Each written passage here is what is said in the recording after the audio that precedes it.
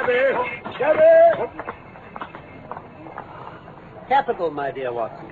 Let us return to our humble abode. 221B Baker Street, please, cabby. From London, we present The Second Stain, a play for radio by Michael Hardwick, based on the short story by Sir Arthur Conan Doyle. The Second Stain. The reason why I've not hitherto included the adventure of the second stain in these chronicles of the cases of Mr. Sherlock Holmes lies in the nature of the affair itself. In fact, it was only upon my representing to him that I promised my public that it should someday hear the account that he recently gave his consent. But he stipulates that my narrative must be a carefully guarded one. And if in presenting it I seem to be somewhat vague in certain details, then pray be assured that there is an excellent reason for my reticence. Pray come in, gentlemen. Thank you. May I present my friend and colleague, Dr. Watson? Sir? Yeah, your servant, gentlemen. If you will sit here, Lord Bellinger. Thank you. And you here, Mr. Hope. Thank you. Mr. Holmes, I shall come straight to the point. If you please. I discovered my loss at 8 o'clock this morning. I at once informed the Prime Minister, and it was at his suggestion that we have both come straight to you. In the strictest confidence, let me make it plain. Rest assured, Prime Minister. May I ask if the police have been informed? No, sir. Nor shall they be. Indeed? To inform the police must in the long run mean to inform the public. I understand. Now, Mr. Hope, you speak of this as your loss. I should be much obliged if you would tell me exactly what has occurred. I can do that in a very few words. The letter was from a foreign potentate. It was received 6 days ago, and was of such importance that I have never left it in my office safe, but have taken it each evening across to my house in Whitehall Terrace, where I have kept it hidden in my bedroom in a locked dispatch box. Yes? It was there last night, of that I am certain. This morning, it was gone. I am a light sleeper, and so is my wife. We are both prepared to swear that no one could have entered our room during the night. And yet, I repeat, the paper is gone. Was the dispatch box unguarded at any time during the evening? For several hours between my arriving home and going to bed. Oh. But I was in the house all the time. My wife was at the theater. No one could have had access to the room except our servants. They are both completely trustworthy. I see. In any case, they could have had no inkling that the box contained anything of undue importance. Did your wife know about it? Certainly not. Yes, but could she have guessed? No, she could not. Have you lost any documents before? Never. Very well. You've told me who in England knows of this letter's existence. Now, who could know of it abroad? No one, save the man who wrote it. No one? We understand that he did not employ the usual official channels, even to the exclusion of his ministers. I see. Then next I must ask you more particularly what this document is. That is a state secret of the utmost importance. I fear that we cannot tell you more. Gentlemen, you are two of the most busy men in the country, and in my own small way, I also have a good many calls upon me. I regret exceedingly that I cannot help you in the matter. Mr. Holmes, sir, I'm not accustomed to being treated in this way. I'm sorry, sir. I suppose we must accept your terms. It is unreasonable to expect you to act unless we give you our entire confidence. Just so, Lord Bellinger. The letter, then, is from a foreign potentate who has been ruffled by certain colonial developments in this country. It has been written hurriedly and entirely upon his own responsibility. It is couched in so unfortunate a manner, with certain phrases of so provocative a character, that its publication would undoubtedly lead to a ferment of feeling in this country. Really? I do not hesitate to say that within a week of its publication, we should be impelled into war. Need I say more than that, Mr. Holmes? No, sir. Have you informed the sender of its loss? By cipher telegram. We believe that already he regrets having written it, and is just as concerned that it should never be published as we are. This being so, in whose interest is it that the letter should come out? Who would wish to steal and publish it? There, Mr. Holmes, you take me into regions of high international politics. Then we can assume that at this very moment the letter is probably speeding on its way to one of the chancelleries of Europe as fast as steam can take it. Precisely. Oh, no. My dear Hope, no one can blame you. Now, Mr. Holmes, What course do you recommend? You think, sir, that unless this letter is recovered, there will be war? I think it is very probable. Then, sir, prepare for war. What? That is grave counsel, Mr. Holmes. Are there no inquiries you can make? There are a few, Lord Bellinger. Then come along, Hope. You'll let us know of any development during the day, Mr. Holmes. I shall, sir. Good day, gentlemen. Allow me, sir. Thank you. Good day. Good day. By Jove, Holmes, I don't like the sound of this. On the brink of war? The situation is desperate, Watson, but not hopeless. Have you an idea, then? Yes. I believe the letter was taken by someone in the house. But how... Acting on behalf of some foreign agent who by some means had come to know of its existence. Oh, a spy. Exactly. Well, even if you're right, it isn't going to help you much. As you said, the letter would have been passed on straight away. How could you hope to get it back? Unless I'm mistaken, the man behind this will prove to be one of that handful of international agents in London whose names are tolerably familiar to me. I will begin by going round and finding if each of them is still here. If one is missing, especially if he has disappeared since last night, we will have some indication as to where the document has gone. But what can you hope to do then? If it's on the market, I'll buy it, even if it means another penny on the income tax. With these fellows, it's money that counts. I have the British Treasury behind me. Yes, of course. Yes. Now, let me see. Yes, there are only 3 secret agents capable of playing so bold a game as this. Oberstein, La Rothiere, and Eduardo Lucas. Just a minute, Holmes. Eduardo Lucas? Yes? Do you know them? Well, I didn't until I read my paper this morning. What? You'd better listen to this. Now, where... here we are, yes. A crime of a mysterious character was committed last night at 16 Godolphin Street, Westminster, the home of Mr. Eduardo Lucas, well known in society circles and regarded as one of the country's best amateur tenors. Oh, go on, Watson, go on. Oh, sorry. At midnight, Police Constable Barrett, observing that the front door was ajar, knocked, but could gain no reply. Entering the house, he found a state of wild disorder with furniture and objects scattered and overturned. In the middle of the floor lay Mr. Eduardo Lucas. What? He had been stabbed to the heart and must have died instantly. Upon my soul, Watson. Is there any more? Well, only to say that robbery didn't seem to be the motive. Amazing coincidence, eh, Holmes? A coincidence? Here is one of 3 men whom we had named as possible actors in this drama, and he meets a violent death during the very hours when we know that drama was being enacted. No, my dear Watson, the odds against coincidence are too enormous for figures to express. You think the events are connected? Precisely. And it's for us to find the connection. But what hope is there of secrecy now that the police are involved? The police know about Godolphin Street. They know and shall know nothing of Whitehall Terrace. We must be on our guard, Watson. That is all. Ah, Mrs. Hudson. There's a lady asking to see you, Mr. Holmes. I have no appointments this morning. I'm sorry, I cannot see the lady. Well, here's her card. All the same, Bless my soul. Ask her to come in, please. Very good, sir. You soon changed your mind, Holmes. A visit from Lady Hilda Trelawney Hope must have a bearing on our present inquiries. What, Hope's wife? Yes. Lady Trelawney Hope, sir. Good morning, madam. Good morning. May I present my friend and colleague, Dr. Watson? Charming, madam. Charming. How do you do? Mr. Holmes, has my husband been here? He has, madam. Will you sit here? No. Here will do. Oh, very well. Mr. Holmes, if you should meet my husband again, I implore you not to tell him I have called. I fear I can make no unconditional promise. I implore you also to tell me exactly what is happening and what it might lead to. Your husband has not told you?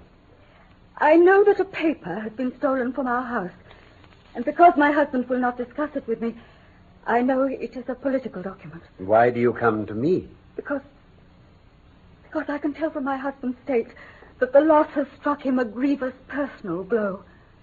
I wish to know, and it is no use my asking him, whether his political career is in danger. I think I can answer without betraying any confidence. that if this matter is not set right quickly, it may certainly have a very unfortunate effect. Oh, madam. No. Can I... No, I'm quite all right, Dr. Watson. Thank you. Very good. Mr. Holmes, I want you to tell me all about this matter. Madam, what you ask me is really impossible. But why? If your husband keeps you in the dark about it, is it for me, who have only learned the true facts under a pledge of professional secrecy, to enlighten you? No. No, of course. Forgive me, I will take up no more of your time. But once more, I beg you will say nothing of my visit. Good morning, gentlemen. Good morning, madam. Good morning, madam. I say, Holmes, what a beauty. As an expert upon the fair sex, Watson, what did she really want? Surely she made herself perfectly clear. Her anxiety is very natural. Highly gallant. But think of her appearance. Note her manner, her suppressed excitement, her restlessness. Well... Remember that she comes of a caste who do not like to show emotion. Oh, she was certainly much moved. Did you also observe that she maneuvered to have the light at her back? Yes. Yes, she chose her chair very carefully. You remember the woman at Margate who made me suspicious for that same reason? No powder on her nose. That was all it proved to be in her case. With Lady Hope, I fancy it was a desire not to let us read her expression too plainly. Oh, now, really, Hope. The motives of women are so inscrutable. Their most trivial action may mean volumes, or their most extraordinary conduct may depend upon a hairpin or a pair of curling tongs. How can you build on such a quicksand? Good morning, Watson. You're off, then? Yes. I shall file away the morning at Godolphin Street. With Eduardo Lucas lies the solution of our problem. Now, you stay on guard and receive any fresh visitors. I'll join you at lunch, if I may. For the next 3 days, Holmes remained in a taciturn mood. He ran out and ran in, smoked incessantly, played snatches on his violin, sank into reveries, devoured sandwiches at irregular hours, and hardly answered the casual questions I put to him. He would say nothing about the case, and it was from the newspapers that I learned that Eduardo Lucas's valet had been suspected of his murder. However, a sensational occurrence led to his release. I managed to secure sufficient of Holmes's attention to read him the newspaper account. Oh, well, let me hear it, Watson. A report has been received from the Parisian police that a woman known as Madame Henri Fournay had suddenly become insane only a few days after returning from a visit to London. Inquiries in London disclosed that a woman of the same description had attracted attention at Charing Cross Station by the wildness of her appearance and manner. It now transpires that she had recently discovered that her husband maintained a bachelor establishment in London, in Godolphin Street, Westminster, under the name of Eduardo Lucas. A few hours after Madame Fournay's hasty return to Paris, her husband's murdered body was discovered in his London rooms. French doctors hold out no hopes of being able to restore the woman's reason, and it is generally thought that she may have committed the murder in the grip of jealous frenzy. Yeah. Well, there, Holmes, what do you think of that? Lucas's death is a mere incident. A trivial episode compared with our real task, which is to trace this document and save a European catastrophe. About which you haven't seen fit to utter a blessed word to me these 3 days. My dear Watson, you are the most long-suffering of fellows. But the only important thing that has happened is that nothing has happened. The letter disappeared 3 days ago, and yet nowhere in Europe is there the least sign of repercussion. Hasn't it reached its destination, then? If not, why not? Who has it? And why is it held back? Well, yes. I see what you mean. Then what will you do? We, my dear Watson, will pay a visit to the scene of the murder. But you said that Lucas's death was a mere incident. Compared with our real task. But it may have something for us. And in any case, I have a note from our old friend Lestrade, who is handling the case. Oh, is he? He thinks he's made a discovery and wishes to consult me about it. We're scarcely in a position to overlook any possibility. Yes, Mr. Holmes. There's only one possible explanation, and that's the one they've come up with in Paris. Lucas was leading a double life. His wife found out, came over from France, and traced his establishment here. One thing led to another, and she finished that by stabbing him. Then when she realized what she'd done, it proved too much for her mind. I can't help feeling sorry for the woman. You seem to have it all very clear, Lestrade. Then why send for me? It's a mere detail, I admit, and can't have anything to do with anything, but I thought it was one of those odd little things that appeal to your fancy. You intrigue me. Yeah, I thought so. Well, now this is the room where Lucas was murdered, right? So you inform us. Therefore, ever since the discovery of the crime, there's been one of my men on duty in here, night and day, and nothing's been allowed to be touched or moved. Now, you see this loose rug here? Not fastened down anywhere. Yes, Inspector. I was having a final hunt round this morning, and I had occasion to lift it. Yes? Like this. But heavily blood-stained on top. And you can see how the blood soaked right through. No blood stains on the floorboards underneath. Exactly. But if I lift the other side of the rug here, there's your blood-stained floorboard. A second stain. Meaning that the rug has been turned round at some time. Yes. But I mean to say, it's not all that large. It could easily have been lifted by accident and not put back exactly. And not by any of my men, Dr. Watson. Lestrade. Yes? That constable in the passage. Has he been in charge of the place all the time? McPherson? Yes, he has. Then question him carefully. Don't do it in front of us. Speak to him outside while we wait here. Yeah? You'll be more likely to get a confession out of him alone. Confession? But what about? Ask him how he dared to admit unauthorized people and leave them alone in this room. Don't ask him if he's done it. Take it for granted. Press him. Do you understand? If anything like that's happened, I'll have it out of him. Constable McPherson, I want a few words with you. You better mind how you answer me. Now, Watson, now. Pull back that rug. Right, Holmes. There must be. Yes. But where? What are you looking for?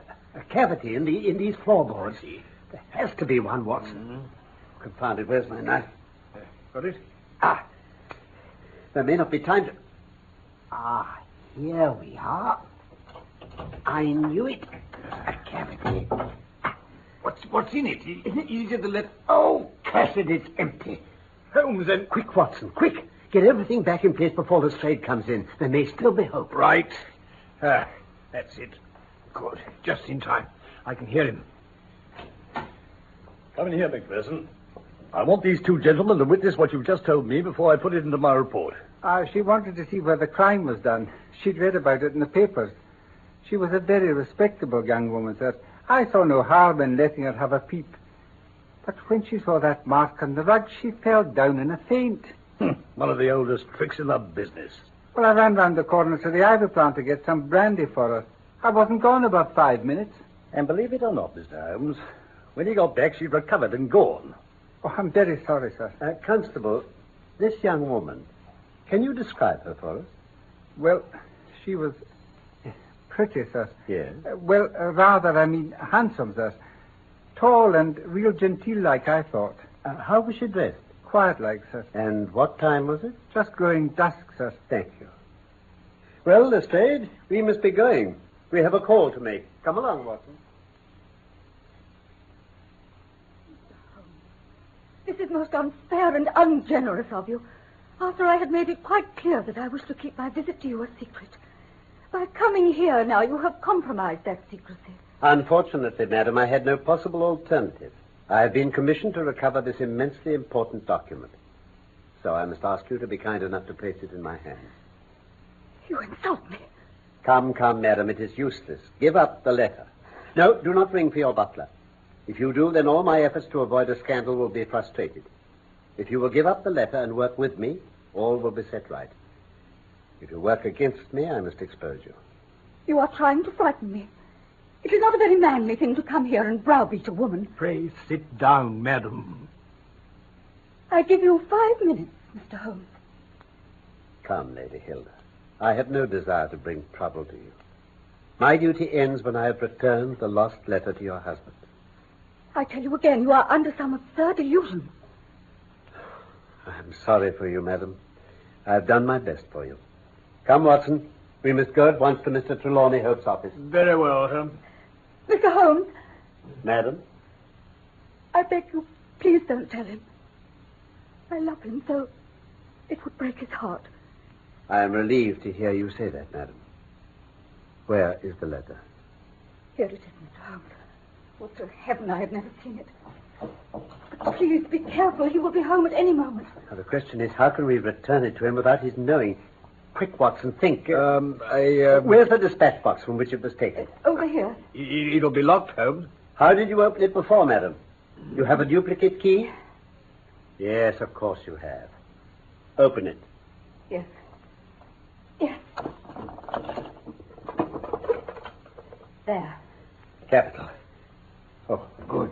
Plenty of papers. Now we'll thrust this one well amongst them. So. And there. Please hide the key again. Good. Now, Lady Hilda, I'm going far to shield you. In return, you will spend the time until your husband arrives in telling me frankly the meaning of this extraordinary affair. I will. I will. But you must believe me, please, that there is no woman in London who loves her husband as I do. I could never have done what I did if I had not been forced. Quickly, madam. It all springs from an indiscreet letter I wrote before my marriage. Somehow it passed into the hands of this man, Lucas. He lost no time in informing me and convincing me how it could be used to destroy my husband's confidence and trust in me. He blackmailed you with it? He said that he would return my letter if I would procure for him a certain letter which some informant in my husband's office had told him would be contained in that dispatch box. He assured me that no harm could come to my husband as a result of its loss. Oh, put yourself in my position, Mr. Holmes. What was I to do? Take your husband into your confidence. Oh, it is easy to say that. But Lucas convinced me that the consequence of the letter's disappearance would be small, whereas I knew too well how great the consequences of a confession to my husband might be. He is not a forgiving man. His own standard of honor is so high that he cannot forget or pardon any lapse by another. How did you obtain a duplicate key of this dispatch box? I took an impression of his key. This man, Lucas, furnished a duplicate. So you took the letter as arranged. What then? I carried it to Lucas at Godolphin Street. Our business was soon over. I gave him the letter. He gave me back mine. I was about to leave when there came a thunderous knocking at his door, and I heard a woman's voice cry out. He threw back the rug before his desk, prized up a board, and dropped the letter into a cavity there. Then he opened the door. Pray calm yourself, madam. It was like some fearful dream. I was swept aside by a woman who rushed in. She was screaming in French. I could understand a little of it. She said something like, I knew there was another woman. At last I have found you with her. My waiting has not been in vain. I saw a knife in her hand. Lucas was trying to push her away. I fled. Listen, there's my husband. Now, Mr. Holmes. You have my promise. When I read of Lucas's death, I was glad. Until I saw my husband's anguished state. I knew then that the letter must have been of very great importance. My one concern was to get it back. I watched his house for 2 days, wondering how I could get in. Then I grew desperate, and I tricked a young constable into admitting No me. more now. Mr. Holmes, Dr. Watson, they told me you were here. Does this mean there is news? I have some hopes, sir. You have? Oh, thank heaven. The Prime Minister is with me. Here he is. Oh, so you exclaim, thank heaven. Can this mean... Hilda, my dear, this is a political matter. We will join you in a few minutes in the drawing room. I understand, my dear. Good morning, Mr. Holmes. Dr. Watson. Good morning, madam. Now, Mr. Holmes. I'm quite sure, Prime Minister, that there is no danger to be feared. No danger? Then, have you the letter? I have not. Then you cannot possibly reassure me. I have been thinking the matter over very closely. I'm not convinced that anyone took the letter at all. I believe it is still in this house. This is not a time for joking, Mr. Holmes. I'm not joking. Am I, Watson? No. Mr. Hope, have you examined your dispatch box since the day the letter was missed? No, it has not been necessary. I believe you may have overlooked it. Impossible. I have known such things happen. No, I had everything out. Open it and show him. Very well, sir. This is the box. I promise you that letter is not amongst these papers. Letter from Lord Merrow, report from Sir Charles Hardy, memorandum from Belgrade, letter... Good heavens. What is it? Great Scott. The letter.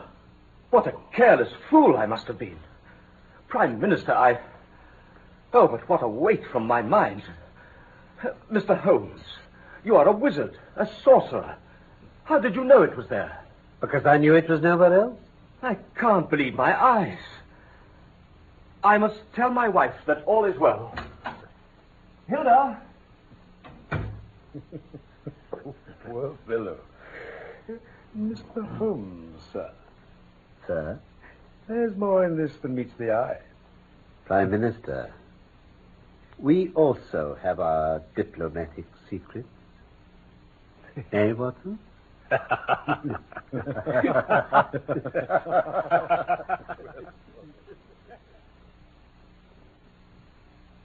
That was The Second Stain by Michael Hardwick, based on the short story by Sir Arthur Conan Doyle. Sherlock Holmes was played by Carlton Hobbs and Dr. Watson by Norman Shelley. Production for the BBC was by Martin C. Webster.